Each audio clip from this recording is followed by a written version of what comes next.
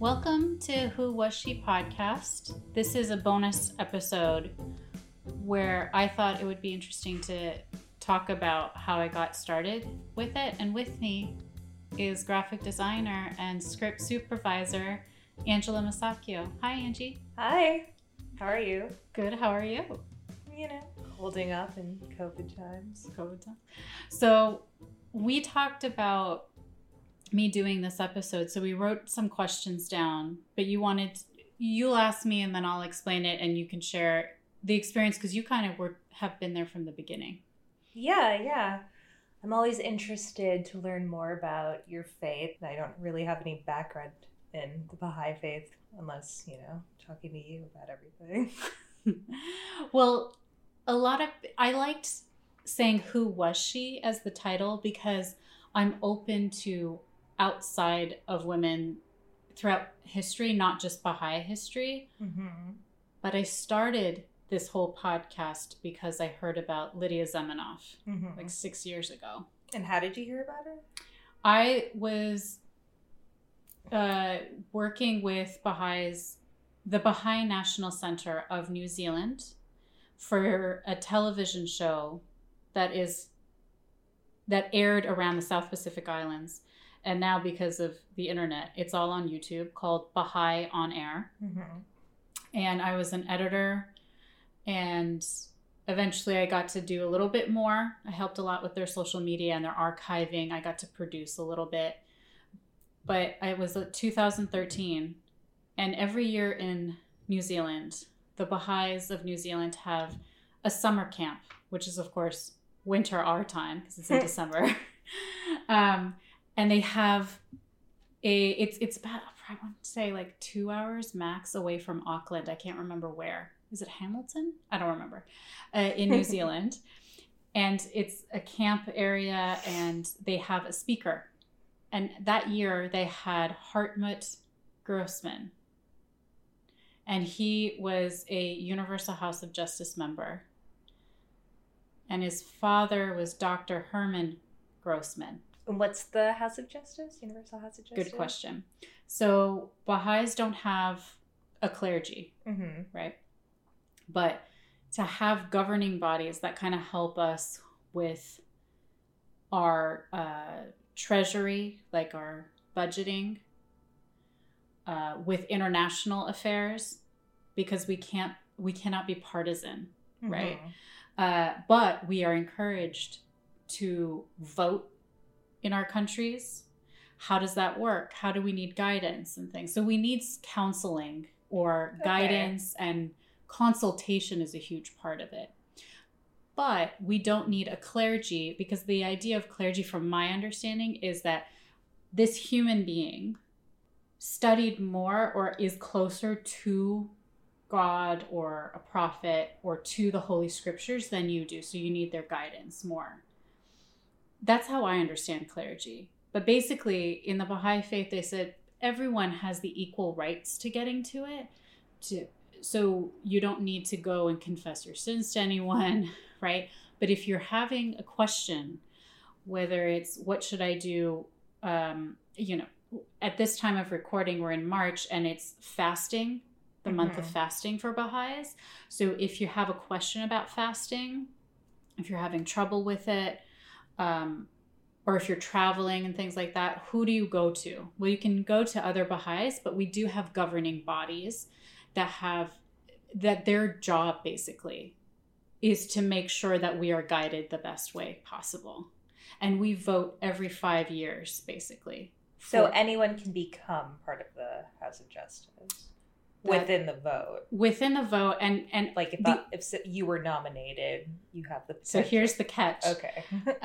Only in the Universal House of Justice is it only men can be members. I didn't know that. Yeah, and that's a huge problem with a lot of Baha'is and non-Baha'is because a huge principle is the equality between men and women.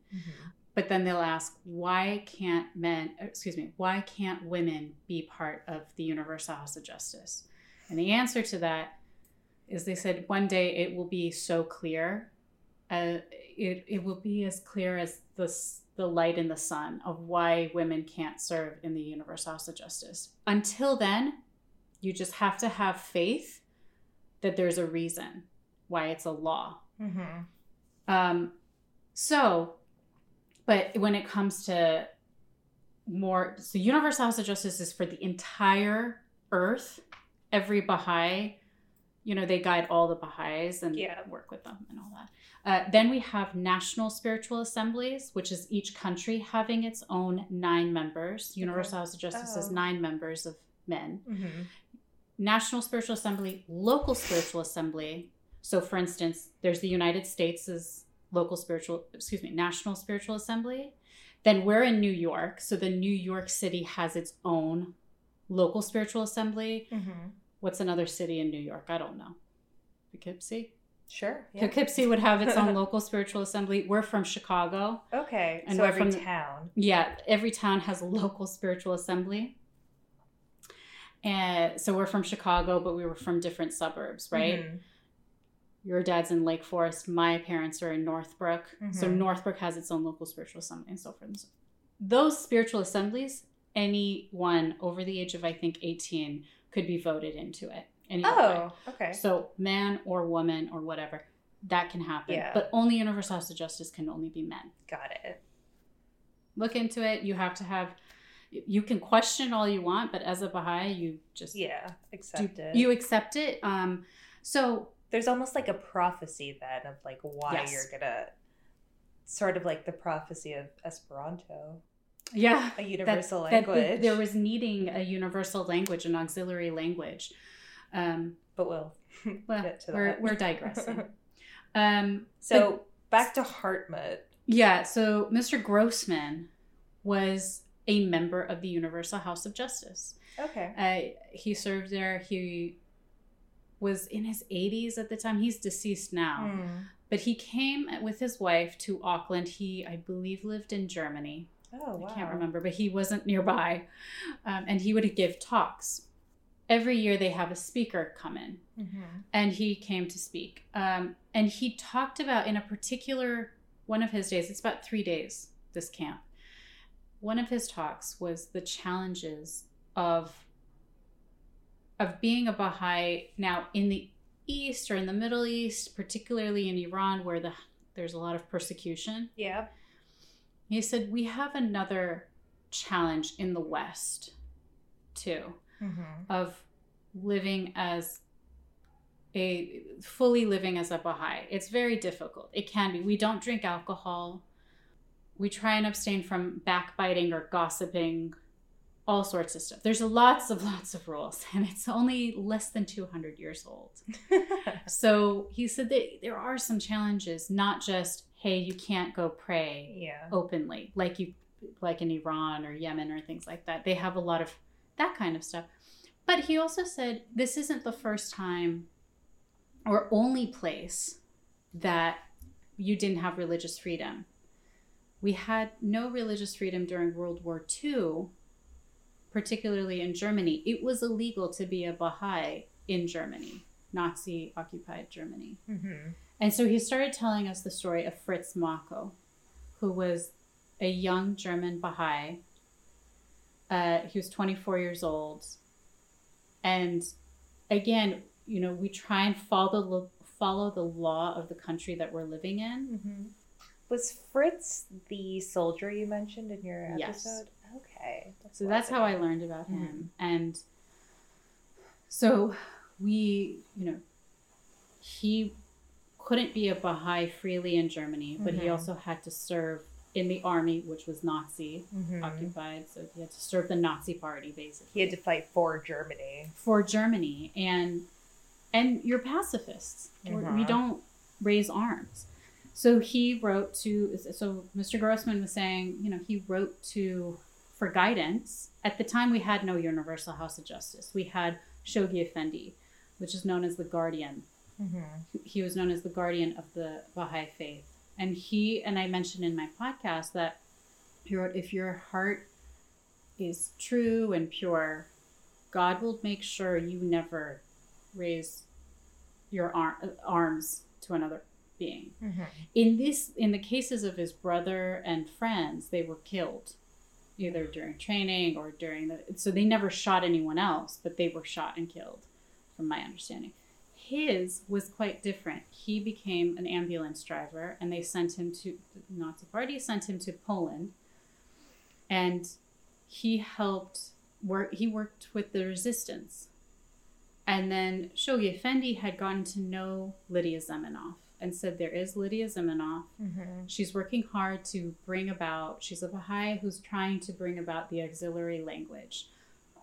Again, it's not necessarily going to be Esperanto, but her passion and all the things that she has been able to do in the short years that she had become a Baha'i. Mm-hmm. Shoghi Effendi said, I care for her. I think we can try and save her. And so he had a task of finding Lydia Zamenhof. And this is like what movies are made out of, right? Oh my God. I need to read this bio or Yeah. adapt it somehow. I wish. So it was, here's a German young man who's secretly working for the resistance and trying to sneak Baha'is, Jews, Gypsies Mm-hmm. out. They'll be like, go find this Jew. And he's like, okay. And they're like, he wasn't there.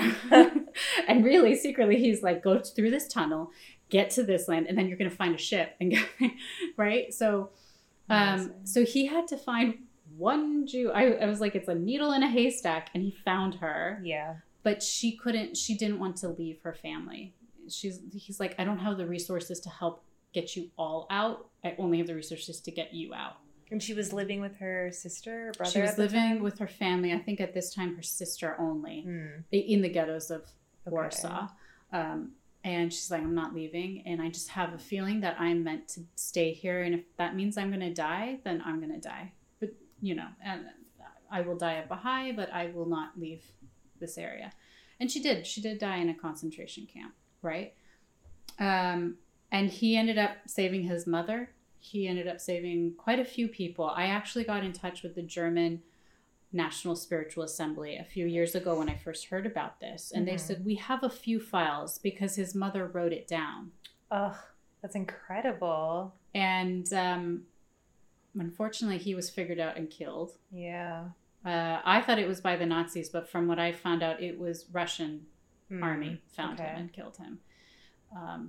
God, why? Even more tragic. Yeah, and he was shot and killed. His mother wrote down that, and now she's lost 2 of her sons during World War II. I don't know for how long she lived, but I also found out more about Lydia, and maybe because I'm a woman, so I was more like, what's this woman's life like? Yeah. I don't know. Or to be honest, she lived to 40. No, so she was 38. He lived to 24, 25. Mm-hmm. There was more information on her. And then I found out that there was a book on Lydia. And so I started reading that book, and I thought that was really interesting. I felt like it was a father-daughter story. It was a mother-daughter story, how she formed a relationship with Martha Root. The fact that she never married during a time that it was just not common for a woman not to get married. Mm-hmm. In her family, several of the women in the family never married and had children, but they served in some capacity. Her sister, for instance, became a doctor. She became essentially a teacher, a language teacher, but still a teacher. And she traveled quite a lot, even though she didn't like it. She knew traveling to connect to people was really important. So that's how I was like, this is a story. And then the fateful ending of her life and the connection to Fritz. I tried to make it into, I was thinking like, what if this became a film and all sorts of stuff? And some people were interested, but it never really came about. And then in 2019, I've worked on a few documentaries. I've worked in the film industry a little bit.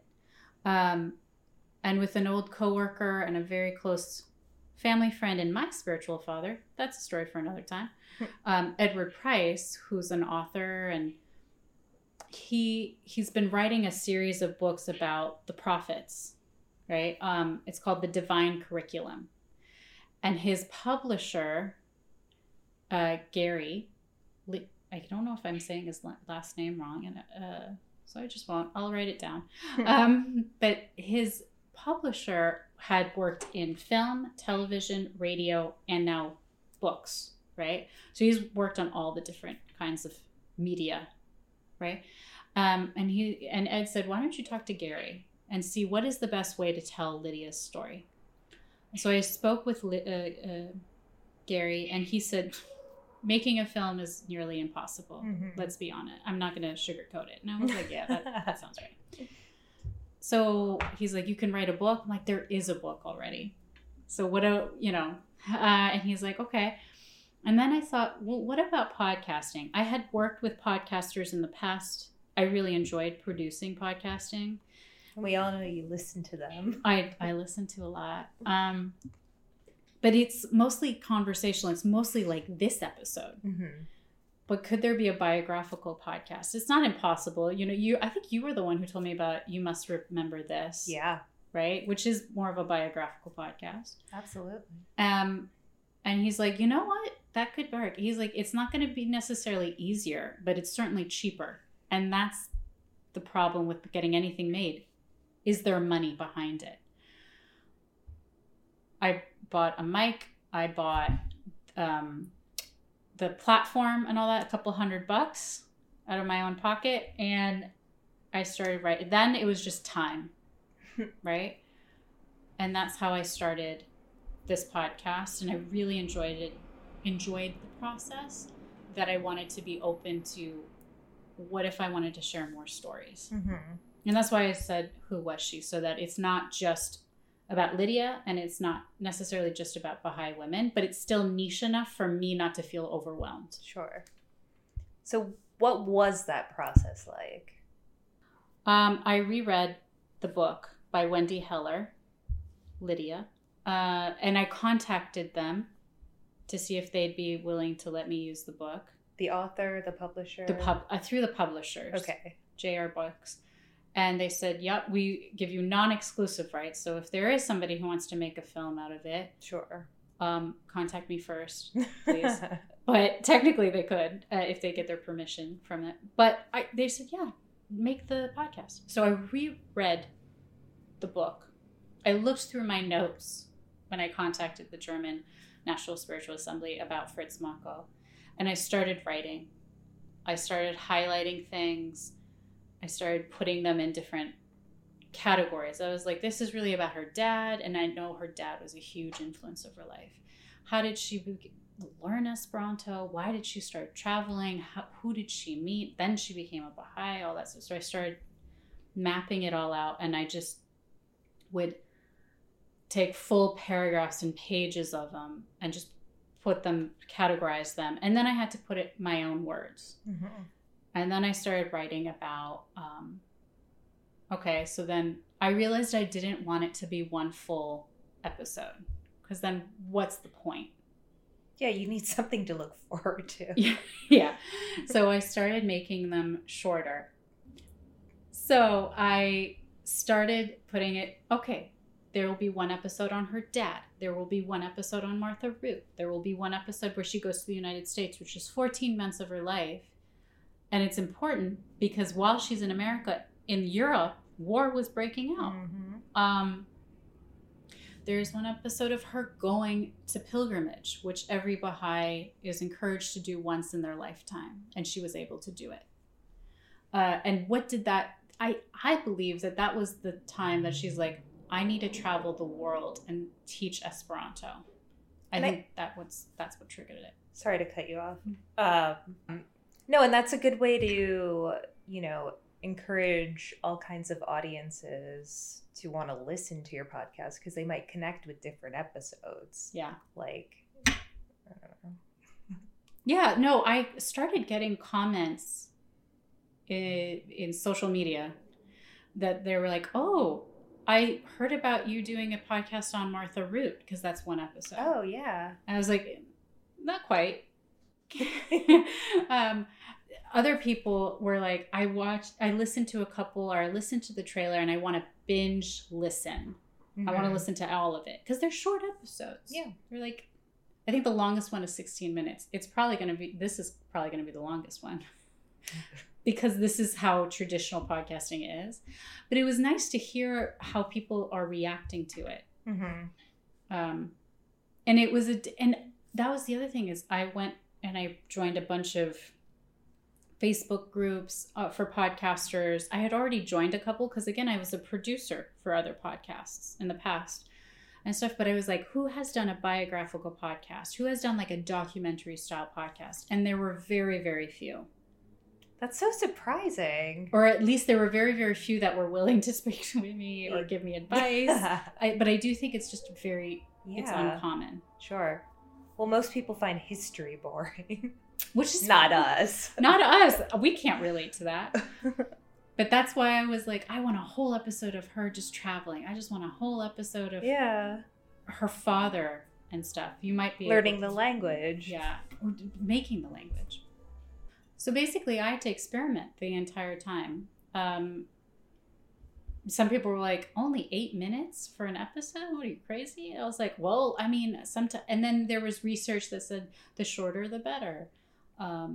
Then people like really long episodes. I don't know. So for instance, like when someone's like, I'm going to binge listen to this. I was like, okay, you do you. And other people really responded well to, they're like, this is what you really want. They're like, I want more. Right. And that's what I feel like you're going in a good route. And there's always opportunity for that. This is just your first, This is the first season. Exactly. Yeah. And then making it, I wrote the script.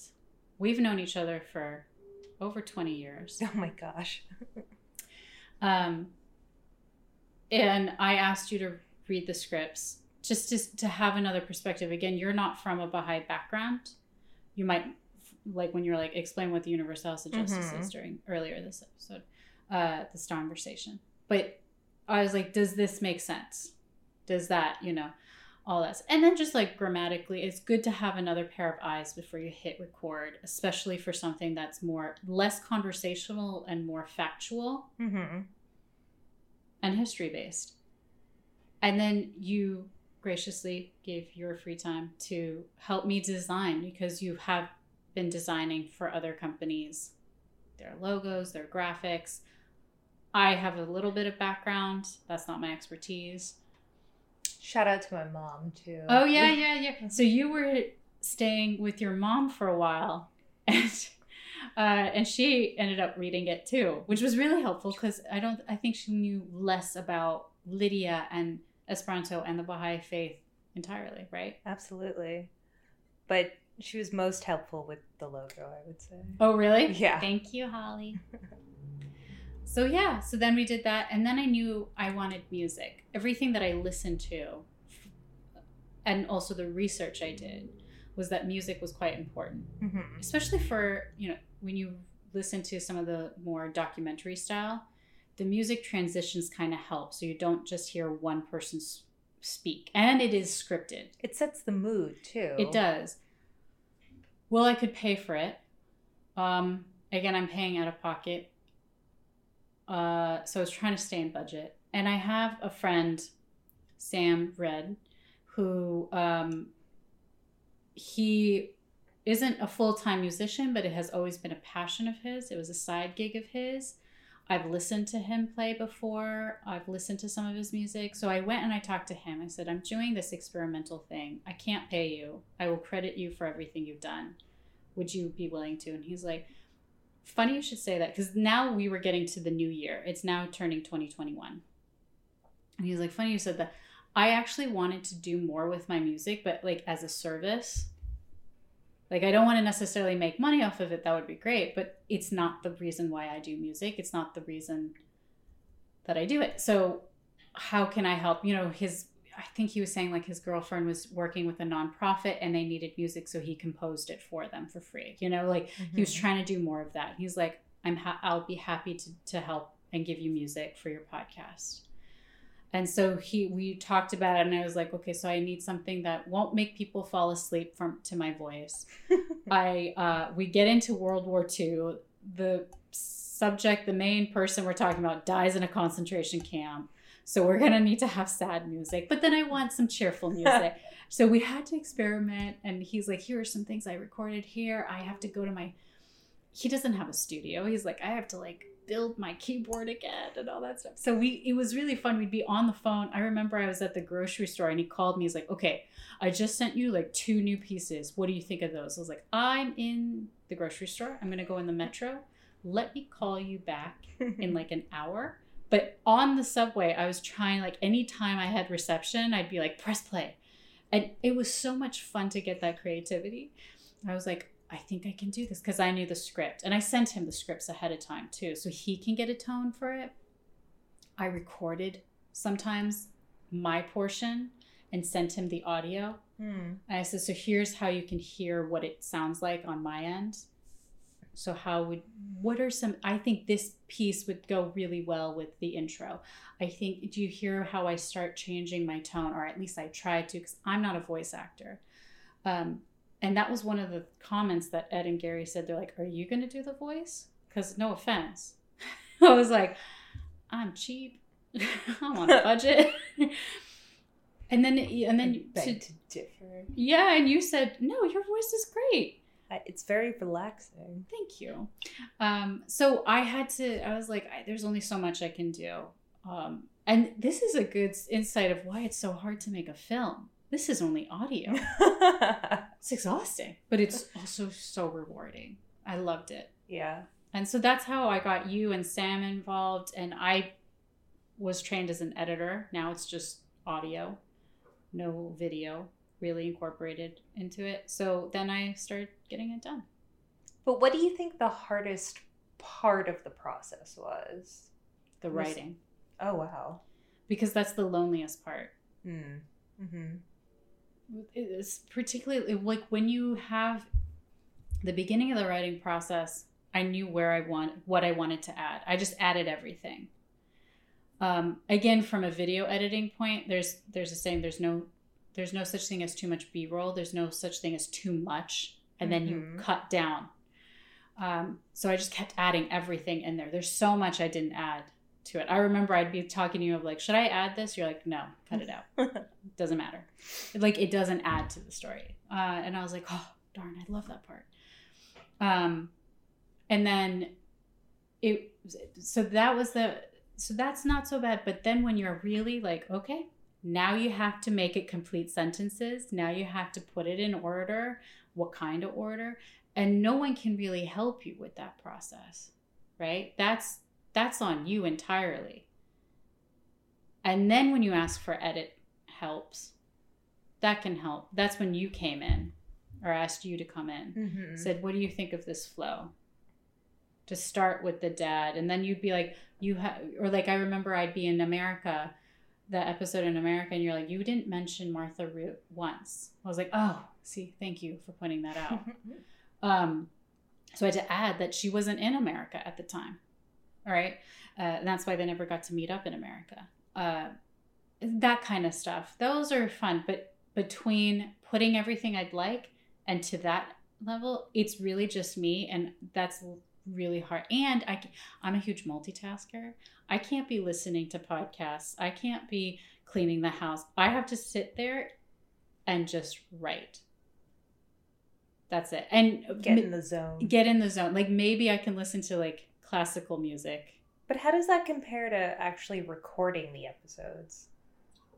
I think that would feel more lonely to me. It is lonely, but it's not terrible, because again, it's I mean, like, I'm having fun with this conversation. But I knew I think they said like roughly I forget the number. I think it's like roughly every 70 words is a minute in podcasting world. I don't know. But I'd be like, oh, it's only going to be 8 minutes long. I'll just record it. It's short bursts, right? It can be, it's not the hardest, but it can be frustrating because I'm not in a studio or anything. And we're living in a time of COVID. A lot of podcasters rent a studio to record. But I don't really have that option. Not a lot of places are open. Yeah. And, you know, we'll have the heating on, and then the heating is on for an hour. And I'm like, I only have a limited time to be able to record this. Construction. Cats. The ambulance comes, all sorts of stuff. I'll put a blanket over my head to put more insulation. Oh, wow. Yeah. But there's so much limitations to it. So that's kind of hard. And then I'm like, oh, I just have to do the best way I can and try and hope to be able to fix it in editing. So was recording, you think, one of the, you know, challenges you had? It's definitely a challenge, but it wasn't the hardest part for me. Okay. The hardest part for me was writing, because that's all by myself. You didn't read the book. No. Right? Not yet. You should read it. It's good. I have a copy. But it was, and it was my vision, and I was like, how do I put it from my head to type it out? How do you express yourself? Mm-hmm. And then also to consider that I'm expressing myself only through audio. Mm-hmm. So no run-on sentences. I don't know what the music's going to be like yet. So I was like, it has to follow my voice and how I can manipulate my tone to show, like, you know, like, then she went to the concentration camp. You know, like, that's not very nice. And I was like, I always thought, how do I listen to podcasts? Well, I'll go commute. Well, commuting is not so common in a time of COVID. But I will be cleaning the apartment. I will be cooking dinner, whatever, and I'll have it in the background. So people aren't using podcasts to necessarily learn. Mm-hmm. It's for entertainment. Mm-hmm. So if you like history, you're still doing other stuff. I'm assuming you're going to do laundry like I have done, right? Yeah. So I liked it that they'll be like, oh, so she went to America. Uh-oh, she's talking about Nazis gaining power.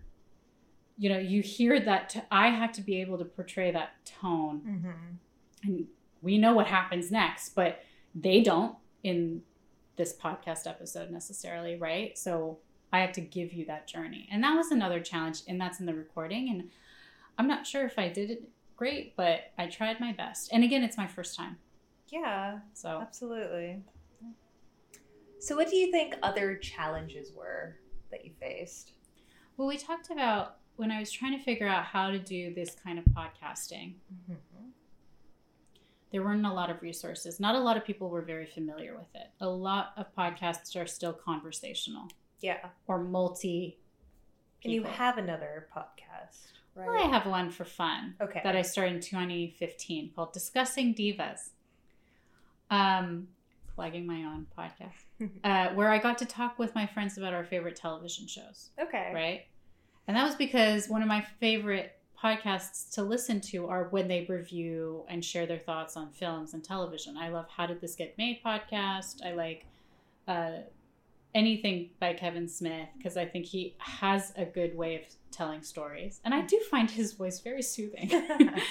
But it's reviews, it's opinions, it's sharing stories and stuff. This is slightly different. And most podcasts are these conversational ones. Mm-hmm. So that was hard to be like, what is the best way? And then it was, how do I get listeners? Getting the promotional things. I've been reaching out to dozens and dozens of different kind of podcasts that do take guests to see if they'd be interested in having me come in. And I think of the different expertise that I could share and then say, oh, by the way, I have a podcast. And that's the nice thing about podcasting community is it's growing, but it's so supportive of each other. Really? We're not very, I feel like there's not a lot of competition. Because again, it's free for the most part. It's free. For the most part, people just do it in the background. And listeners. Mm-hmm. And the people who are doing it are really doing it because they really enjoy it and want to support other podcasters. Sure. But it was a challenge to be like, I want to go outside of not just let's face it, my mother's not the best with technology. She still was like, how do I listen to this? And I was like, on You can listen to Apple Podcasts. You can listen to Spotify. She's like, you just named a bunch of things I don't know. Foreign words. So all sorts of, she's like, how do I tell people? I remember she's like, I'm going to share the whole family.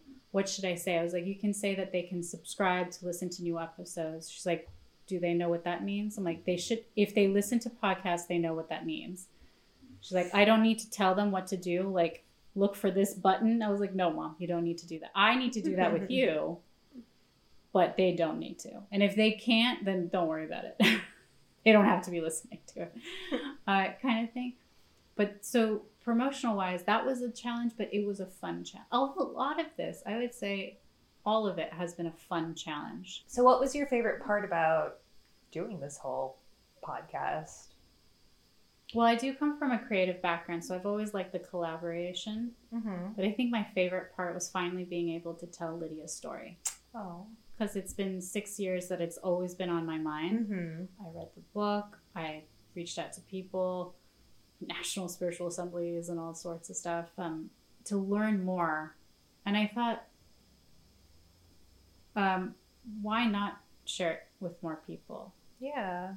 So finally finding a medium that hopefully will reach to a broader audience. Mm-hmm.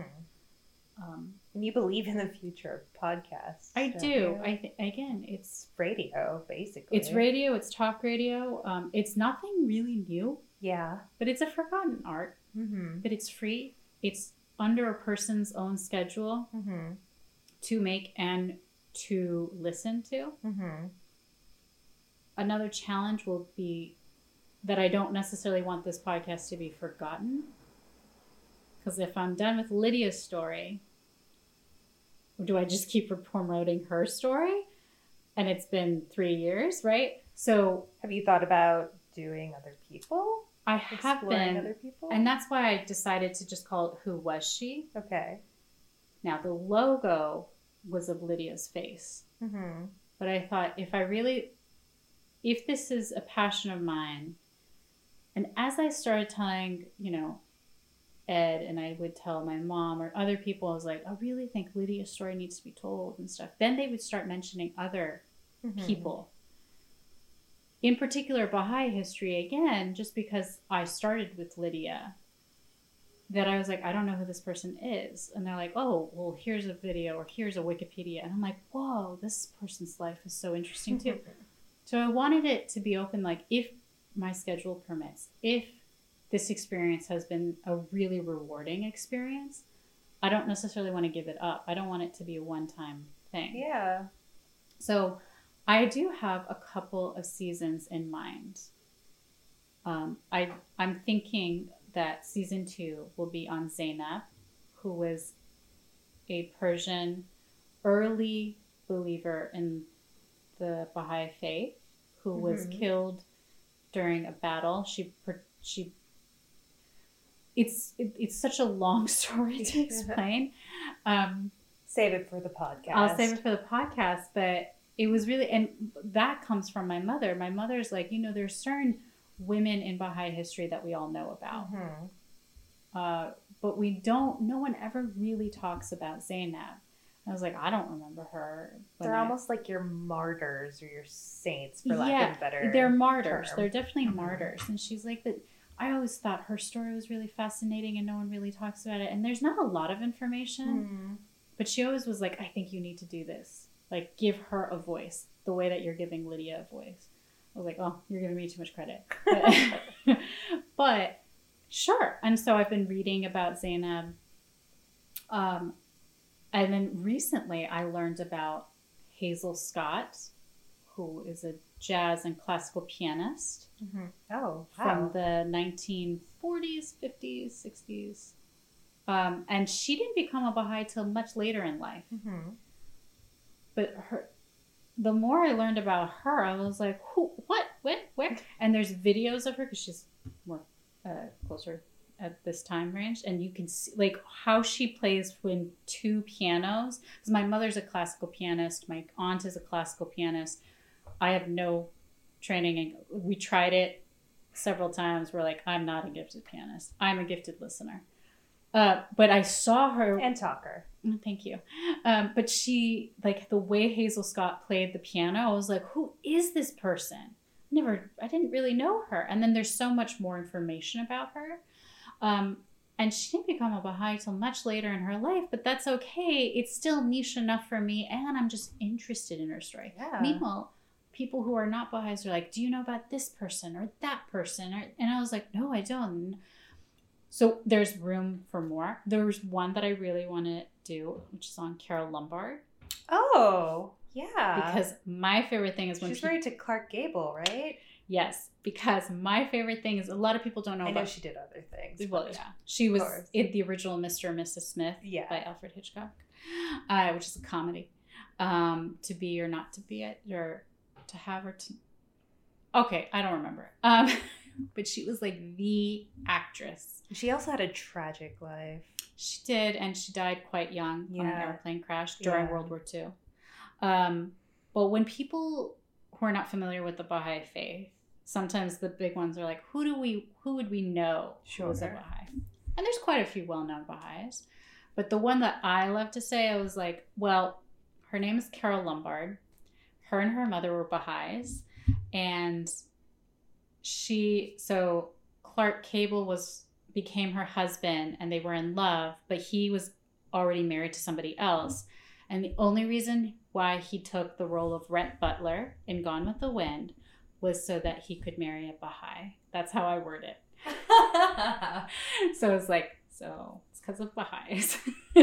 Because he needed to make enough money to be able to afford a divorce so that he was free to get married to Carole. And the only way he could, like, he did not want to do Gone with the Wind. And then he's like, oh, if I do this, then I can. So if it wasn't for Carole, then he wouldn't have done the movie. Gosh. So that's my little fun movie. Yeah, I love that movie. And it's interesting because that movie has been shown to be problematic, and these because it's about the Southern aspect during the Civil War. But it's quite interesting when you hear about that history point, right? Which again, it's a long movie, it's a long book, but often forgotten. So I feel like it would be interesting to learn about, like, why did they make that movie, and then for Carole, because they also made a point of bringing more equality on a set, and that Carole was very much about, like, men, women, black, white, I don't care who it is, like, let's get them all involved. And that's sort of what the Baha'i faith teaches. Well, equality. It's that we're all come from the same source. So under the eyes of God, who has no gender, who has no, we don't know who God really is. The only way we can is through manifestations or prophets. But everything that God has created under God's eyes, again, I'm not saying he, because there is no gender to God. Sure. God loves us all equally. So it doesn't matter if you're black or white or blue or purple or female or a man or whatever, or child, an elder, everyone is the same, equal under God's eyes. Therefore, when we come to, like, they say we're all leaves of one tree, drops of one ocean. Oh, beautiful. That's one of the Baha'i writings. So it doesn't, and then the beauty of it is, he said, Abdu'l-Baha talks about how, because we're so different in appearance, it's like a garden. If you had a garden of the same exact flower, it's not as beautiful as if you had daisies with roses, with trees, with this and that. All the different, he's like, all the fragrances and all the colors. That's what makes a garden beautiful. So embrace our differences. Our physical appearance differences are just a touch of how we can work together. Men and women should work together because they're wings of the same bird. If one wing is broken, that bird can't fly, right? Well, a man is one wing, a woman is another wing, and together that bird can fly, right? So humanity can't progress until men and women are equal. and we're already equal under the sight of God. So we have to learn how to work together. Does that make sense? Yeah. So that's Beautiful. what all the religions are really saying. Mm-hmm. As we progress as humanity, we use the golden rule, like Jesus said, be kind to your neighbor, because that's all you knew. Muhammad said, be kind to your countrymen, because that's all you really knew. Baha'u'llah comes down and says, be kind to the whole earth, because now we know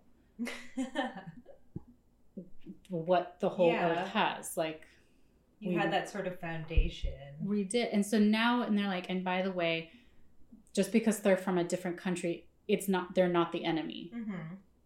All right. Now we know all this stuff. And signs, like you open up a person from Africa, from Asia, from South America, it doesn't matter. The insides are the same. Science has shown that it doesn't matter. Right. So that's another proof. So we try and work together. And Carol Lumbert, going back to her, and Hazel Scott and all sorts of stuff, they use their arts to show that, or the background, or behind the scenes kind of thing. They tried to bring everyone together. And Lydia taught that the number one reason under her and her father's experience is that language was a barrier. Mm-hmm. So if we knew the same language, then we can start understanding each other and being able to not fear our differences, but embrace them and learn how to work together. Right? And that's what I thought was really interesting about these stories. Yeah, absolutely. So thank you. So now, who was he, focusing on Fritz? Well, there's not a lot of information about him that I could really find. But I also was like, okay, I didn't want to be too overwhelmed, because I'm already getting so many requests to do a season on such and such person, right? So for me, I'm only one person. Again, for the majority of it, it's up to me. Mm-hmm. So for me, I was like, okay, I'm going to focus on just women right now. Mm-hmm. And I'm going to focus on Baha'i women for now. Mm-hmm. Who knows what can come of this. Maybe I'll have a team. Maybe I can have more time to do more, and then I can grow it to other people, not just women, or at least not just Baha'i women and stuff. So I wanted it to not be too stifled, but niche enough. Sure. So thank you for helping me. Thank you to the listeners. I'm wondering how weird this episode would be for them. Because if they've listened to 7 episodes of me kind of reading off a script, and now I'm just talking to you. Well, maybe if your mother figured out how to listen, she's going to be the only one. Oh, but yeah, well, thank you. And I'm happy that I got it made. And we'll see what happens of it. But yeah, and I'm just going to continue it for at least 3 more seasons. Amazing. This has been Who Was She Podcast. Follow us on our Instagram, Facebook, and Pinterest at Who Was She Podcast. And please rate and subscribe wherever you've listened to this podcast.